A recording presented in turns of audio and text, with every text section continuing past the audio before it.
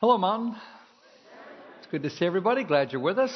Home for Christmas. That's the name of the new series we're kicking off today. Home for Christmas. Talk about two loaded words, huh? Home and Christmas. They are very evocative words that conjure up all kinds of different thoughts and emotions in each of us. One of the first things that might come to mind when you hear the phrase home for Christmas is what? Home for Christmas, you think of... That's right. Thank you very much. Hello, everyone. Good morning. Is this thing on? You think of the song, Home for Christmas, of course, right? You think of the song. You've heard it a million times. You're going to hear it 1,000 times more this Christmas season, Home for Christmas. Would you like to hear it one more time? Why not? Sing it yourself then if you want to hear it. Let's go. Let's do it. We'll sing it ourselves. Ready? I'll be home for Christmas. Give it your best Bublé voice here. You can count on me. You old timer, you give it the Bing voice. Please have snow and mistletoe and presents by the tree. Okay, Frank Sinatra. Let's go to Frank's. Christmas Eve will find me. Where are you going to be? Where the love light gleams. With all the sentimental sap you can muster, everybody. I'll be home for Christmas, if only in my dreams. Oh, well done, you guys. Nice job. It was like a multi-campus flash mob right there. The reason we chose those words, home for Christmas, is actually not because of the song, but because those words are so powerful. And because inside every one of us, there's an undeniable longing for home, for the things that home represents. And it seems like at Christmas, that kind of ache for that elusive something we can't quite get our arms around that we associate with home. It seems like those feelings are stronger and they kick up a little more this time of year. And of course, a lot of our thinking about home and Christmas gets into the sentimental and the nostalgic. Some of us remember what it's like being a kid at home. I mean, there's a lot of fond memories for a lot of people. I think of my mom's butter brickle. I think of days as a child in the pajamas at the top of the stairs, the Red Ryder BB gun, the new bike. I put on my Facebook page, I said, tell one of your fondest recollections from your childhood Christmas. Oh my gosh, it's blown up. And I haven't looked at it recently, but you ought to go on there, read them, and then write one of your own. It's just fun to recall. People were telling about all kinds of things. That cowboy outfit they got when he was little with a little sheriff's star on it, and a certain doll that she got one year, and other families telling about singing the 12 Days of Christmas as they do every year together, and putting the star on top of the tree, Grandma baking the cookies she always used to bake, and the year that the money was lean but Dad handmade some gifts, and all these memories and things that kind of go. But don't be fooled by all those sentimental remembrances into thinking that the longing for home at Christmas is only sentiment or nostalgia, because it's more. The longing that we feel for home is much deeper. And it's a tug that's meant to pull us someplace. A personal longing that tells us we're not quite complete yet, like I'm not home yet, and that we need to find our way home somehow. This kind of perpetual sense, I need to get home. I want to be home, and that we're not there yet. So how do we find our way home? Well, there's these galaxies of emotion, first of all, we have to admit, that open up when we use the word home, right? For many people, especially at Christmas, home is this warm, welcome, feelings of family closeness and brothers and sisters and going to Grandma's house and parents and drinking the eggnog together and warm, fun, happy memories, dreams, home. And yet, for many others, the word home triggers pain. and brings to mind fights and abandonment, and only dredges up memories that aren't pleasant, like frustration or abuse or divorce, rejection, emptiness.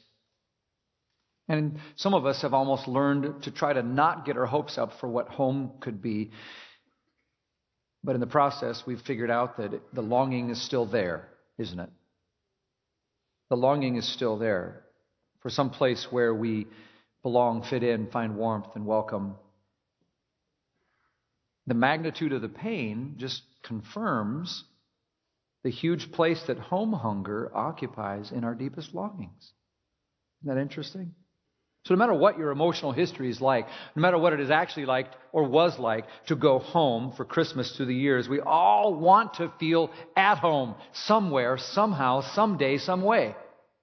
We're made for that. It's like this universal homesickness. As Lynn Anderson says, home is that elusive something that we have longed for all our lives, but have never fully found. Another writer says it this way: we've been lost ever since we left Eden, referring to the Garden of Eden at the beginning of time. We've been lost ever since, wandering in the world, looking for home, and getting mighty dirty in the process. And this Christmas, we'll feel the same way, and it might kick up more strongly during Christmas. We're going to talk about families. We're going to talk about weirdness in our homes. We're going to talk about some of the grief and loss we feel. And all of them are going to relate to this idea of home that's so elusive. And it brings to mind this scripture from Hebrews chapter 11. This is where the writer is describing people of faith like us, but some of the greats through the years of faith. Talking about Abraham, Isaac, Jacob, Noah, Moses, all the great ones. And it describes something that I think we can all relate to. Look at Hebrews chapter 11, verse 13. All these people were still living by faith when they died. You've got to live by faith. Faith is when you get to see it, but you can't quite grab it, so you got to live by faith. And that's how they lived. That's how we've got to live. They did not receive the things that were promised. They only saw them and welcomed them from a distance. That's our experience. We welcome them, but from a distance. And they admitted that they were aliens and strangers. We're not at home here. People who say such things show that they are looking for a country of their own. Looking for a country. That's looking for a homeland. That's us. And we understand what that's like. Now, this longing for home is interesting when you begin to think about Jesus. Jesus, after all, what is Christmas? Isn't Christmas when we say Jesus left his home with the Father in glory in heaven to come and be with us? As John 1:14 says it in most classic fashion, this eternal pre-existent Jesus, the Word, became flesh and made his what? Home among us. This, he said, I'm going to live here. He made his home here. And yet you get the feeling, don't you, that it was never quite fully home for him either. When you go home, awesome would be pull up in the driveway and you hear the music coming from the house and the door swings open and it's familiar faces and they welcome, come on in, and you smell it and it's home, Jesus comes home. Look what John 1:11 says. It says that Jesus came to make his home here, but his own did not receive him. We rejected him. The door slammed in his face. Welcome home, Jesus. I don't think it felt much like home to him. You remember how it all began, right? Christmas story. I hope you read from Luke chapter 2 in your homes this Christmas. And when you do, you'll get to that part in verse 7 or so where it says, Mary, the time for her to deliver came, and she gave birth to her firstborn, a son, and she wrapped him up in those snuggly little strips of cloth and laid him in a manger. Why? Because there was no room for him anywhere else. Welcome home, Jesus. Oh, you're here? Oh, well, we turned your room into a study. We didn't know you were coming. And then Matthew chapter 2, remember the King Herod, that crazy king, was so jealous about Jesus being the king that he wanted to kill all the babies. And so the angel said to Jesus' earthly father Joseph in Matthew chapter 2, verse 13, he said, Joseph, you better get up and take that child and his mother Mary and escape to Egypt. Grabbing things, putting things in, getting in the car, start the minivan, get out in the middle of the night. Stay there until I tell you, for Herod is going to search for the child to kill him. Next verse. So Joseph got up, took the child and his mother during the night, and left for Egypt. He was a refugee. Think of that. The Lord of the universe living under a blue tarp in a refugee camp with others. Luke chapter 9:58 is where Jesus says, foxes even have dens to live in, birds of the air have nests, but I don't even have a place to lay my head. He never owned a house, never really had a home. Stayed with others and stayed with friends, and some people welcomed him sometimes, like, hey, we're glad you're here, but those are the same voices who later would say, crucify him. And then his closest friends and colleagues deserted him and fled at his moment of greatest need. And on the cross, he even said, my God,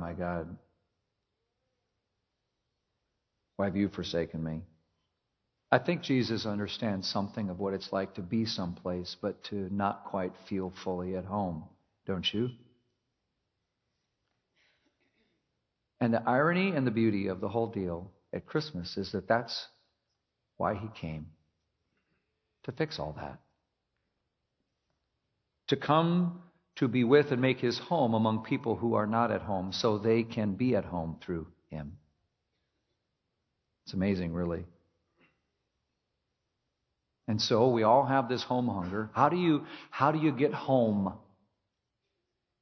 Well, the first thing a lot of us instinctively do when we want to try to get home is we think of home as a place, don't we?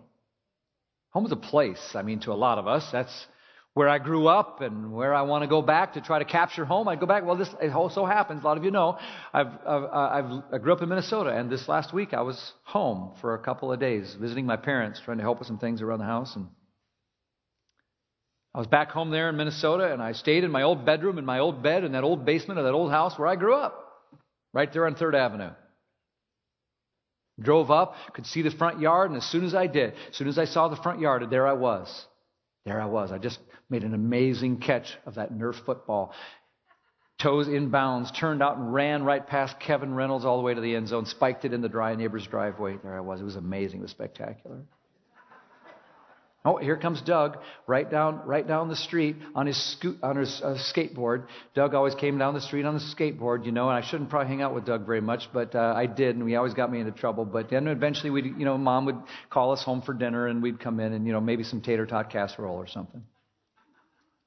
And there I could see right in the picture window, there was my dog Muggs up on his back legs. He just ruined the paneling, the tile, the frame of the window because he's always up there with his scratching. He's sticking his head underneath the curtain to look out and see what's happening. And there I could see him in the picture window. Except that I was jolted into reality and brought back to the present moment. And there was no football anywhere nearby. I don't even know where Kevin Reynolds lives anymore. He doesn't live there. In fact, I don't know who lives in that house. I don't know anybody on this street anymore. All the houses are different colors. Doug Frutiger, I don't know where he is anymore. That tree's grown so big in the front yard, you couldn't throw a football on it if you wanted to. And my dog Muggs, he's not in the window. He died 30 years ago. It was my home. Not anymore. They say you can't go home. Maybe that's what they mean. You try, but it's different. You're different. Things are different. Mark Twain said a man who goes back to his home is trying to go back to his childhood. Maybe so. The question is, when you try to go back to your childhood, what are you trying to do? I think the answer is we're trying to go home. Somehow. I went home, but it was mostly in my dreams, as the song says. It's like I was homesick for something that only existed in my memories, and they were fading. One time I remember going home with my kids when they're young because I wanted them to experience something of it. I wanted them to understand. I wanted them to feel it and absorb it and feel the legacy of the generations and the appreciation for what it was and all that. It wasn't working. It just didn't work. It didn't work at all. Everything was wrong about it. It just didn't work. It's like, Dad, why are you crying? They said, I don't know. I can't explain it. Except maybe that some of my homeness was being erased and lost forever, and it just makes you long for it more strongly, doesn't it? For whatever it is that we're looking for when we try to go home or find it or grasp it. Home's not a place. Home's not a place. I don't care if you've lived on the same homestead for 3 generations and 40 years and farmed that ground. It's not home. It's not really home. They say there's no place like home for the holidays. No place like home. Well, the truth is, there's actually no place that is home. Home is not a place. And in one sense or another, we're a little bit like Jesus. No place to lay our head. Wandering refugees. No room in the inn. Looking for home.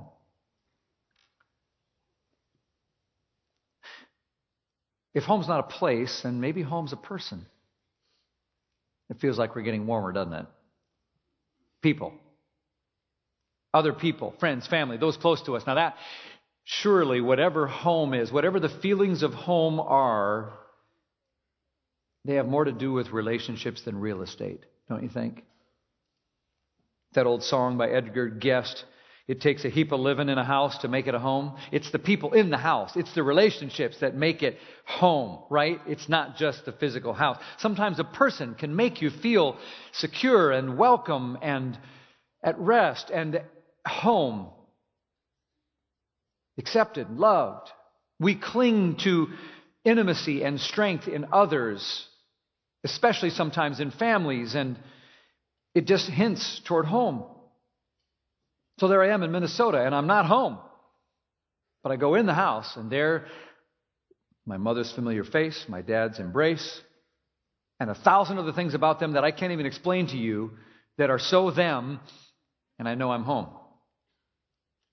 In that old house that's not my house. People. I went to a birthday party Wednesday night for my niece, Kristen. She's 34. We ate pizza and sang songs and blew out candles just like you would at your house. And there I was as I looked around that room at my brother and his wife, who I'm so close to, and their kids and their spouses and the nephews and the little nieces, everybody crawling around my mom and my dad. And I realized I had to use a GPS to get to that house, but I was home. People. Right? People. Went to the Walmart because I'm a big spender for the birthday party. Got her a Chia Pet. But there in Walmart, everybody's wearing purple. Everyone's wearing purple. And you know what? Not a single one of them was Ravens gear. All Vikings stuff. Everywhere you go. You catches your eye and you look and it's Vikings everywhere. And there's Minnesota people. It was about 30 degrees. They don't wear coats because you don't need a coat if it's 30 degrees. And they're walking around, these people, they got their boots on but no coat. And they leave their car running because that's what they do. And they see you and they don't even know you, but they talk to you because they're Minnesotanites. How you doing? Oh, good. Hey, yeah, boy, that's quite a game. Yeah, we should have got that one. Got away from us, you know. Well, yeah, geez, we had it in the bag. We should have got that one. Yeah, well, maybe next time. Hey, you have a good day, eh? Okay, for sure, you betcha. Yep. These are my people. I'm home. I'm home. People, right? Home's not a place. If we think maybe it's a person or people, be careful. Be careful. Be careful with that one too. I remember the day we got the news that Carla's dad had taken a turn for the worse, and they said, well, the family, you better come on in. I stayed with the kids. Carla jumped on a plane back to Iowa where she met her siblings and her mom. Her dad, Gerald Lund, was a giant of a man in a lot of ways. Physically, his hands as big as hams, fingers like sausages, you know. But that was fitting for the kind of patriarch he was at the head of the clan, the center of the home. 5 kids and 13 grandkids. And he was like a big, bold lighthouse that we all gathered around on that side of the family for years. Until that cold, windy day when they all gathered around his bedside and held his hand and stroked his head, sang his favorite hymns, and reminisced together until the light that was in him flickered out and he slept into the arms of Jesus. And he was gone. It was like an earthquake in a way where a chunk of home broke off and slipped into the sea. We cling to a person sometimes because of what they represent for home for us. But then they slip away, and part of home does with it. You know, that old house in rural Iowa, that small town, they sold it. Family's still strong, still get together. Next generation's coming along fine, but it's different. Home's different. And that day we got a reminder of what we all know. And that is that you can't really pin your longing for home on a person either, because people, well, they die. They disappear. They disappoint. Or they desert us or disgust us.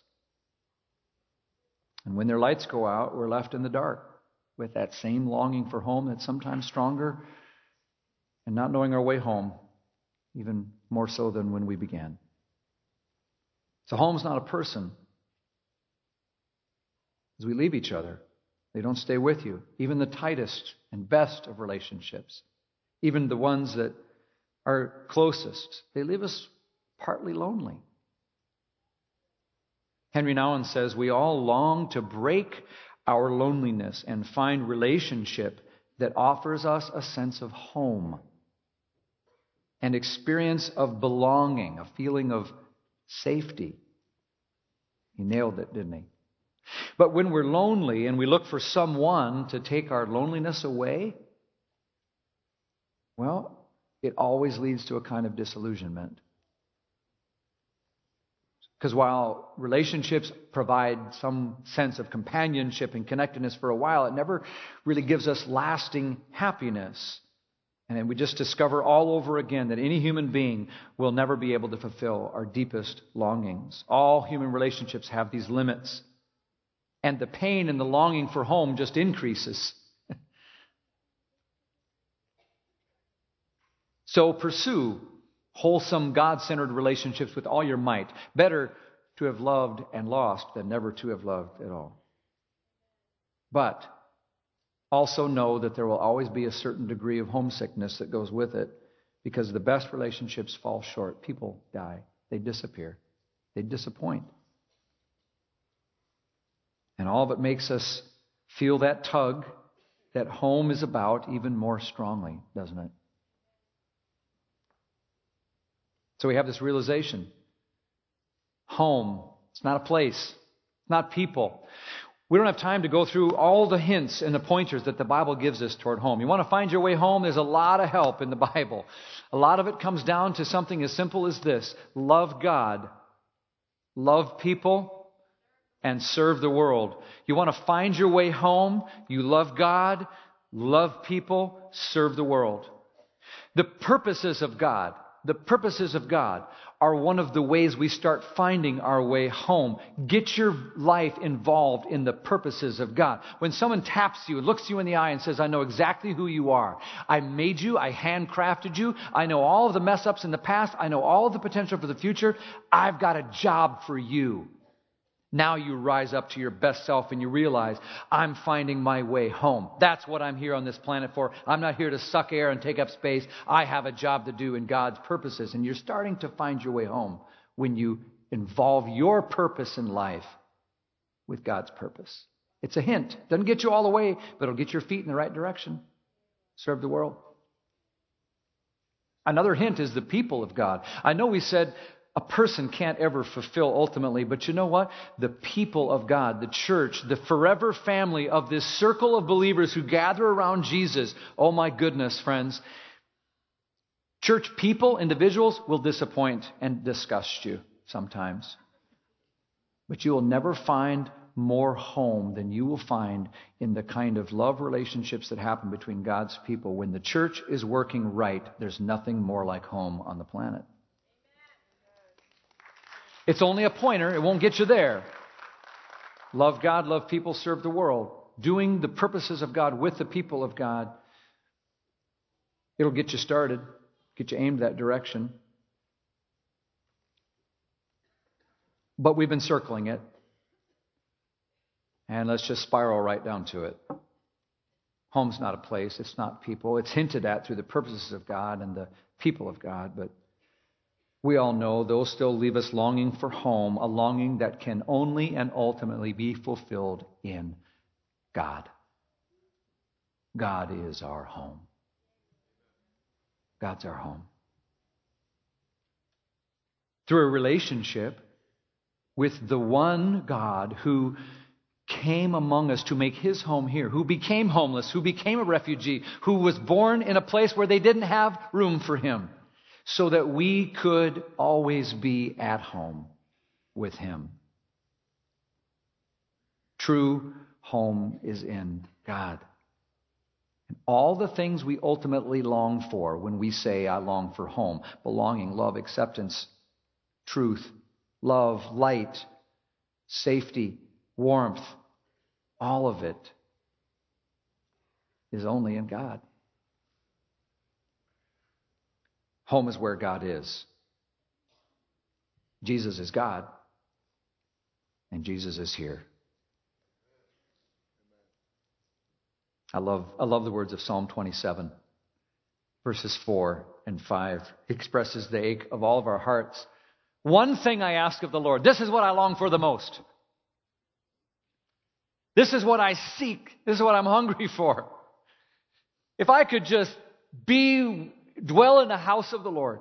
If I could just be at home with God all the days of my life. I'm not talking about heaven in the by and by someday, but right now, today, if I could just be with God, to gaze on the beauty of the Lord, to seek him in his temple right here, right now. For in the day of trouble, he will keep me safe in his home. Amen. That's what we want. That's what we long for.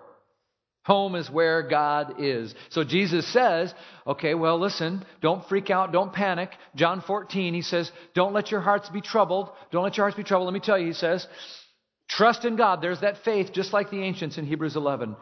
Faith. They had faith to the end. You trust what you can't quite see and grab yet. Trust in God and trust also in me, Jesus says. There is more than enough room in my Father's home.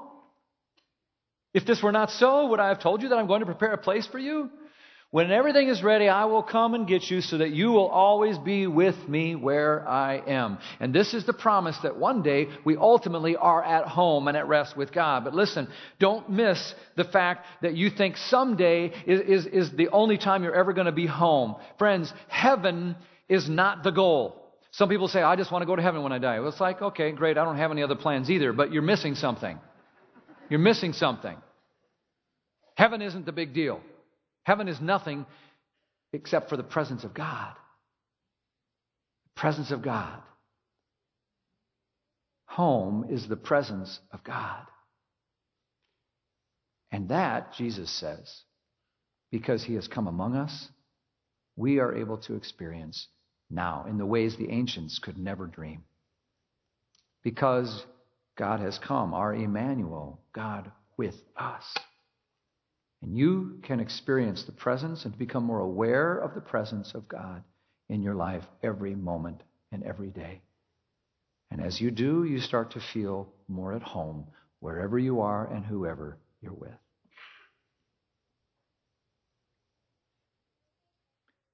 I love the story of Moses. He thought he was going to go home to the promised land. His whole life, I was waiting for years. Going to go to the promised land. Going to go to the promised land. Going over to Canaan. Going to cross over the Jordan. Here we go. We're going to go to the promised land. Like a carrot on a stick, he was going to the promised land. Except when it got up to the end, it never happened. Here was a guy who longed for home because he was a prince in Egypt. He grew up in Egypt. He wasn't Egyptian. He's a Hebrew. So he left there. But then he got stuck out in Midian watching his father-in-law's sheep. Who wants to do that for a life? So he left there. And then for 40 more years, he wanders in the wilderness with the people of God, trying to get to the promised land, trying to get home. And right up to the last, God pulled the rug out from under his feet and said, no, Moses, you're not going in. It's going to be Joshua. He's in, you're out. And you might think, wow, what a disappointment.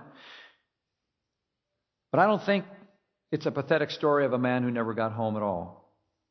Because Moses had a relationship with God and experienced the presence of God.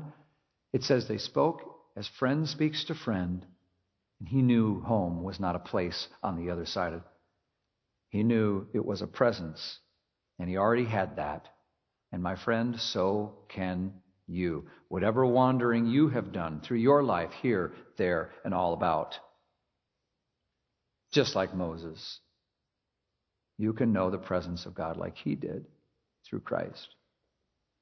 The Bible says in Deuteronomy that Moses went up on a mountain and God himself was there when he died. And God somehow buried him up there and he slipped into the arms of the Father and he was home. And there's no better and other place you want to live than in the arms of the Father. Home is God. God is our home. And Jesus is the one who says, Matthew 28, I'll be with you always. You let him be your home, and he will never leave or forsake you. You can run, you can hide, but he's your home. So surrender, come home. Jesus is our home. Let's pray. God, we thank you for these holy longings that you planted inside of us. The yearning for home that tugs us toward you. God, may we turn, receive, and fulfill the longings of our heart in you. May each one, as the song that we sing at Christmas says, just say, "Oh, Jesus, our Emmanuel, come to us, come with us, and abide with us, O Lord, our Emmanuel." We pray in Jesus' name.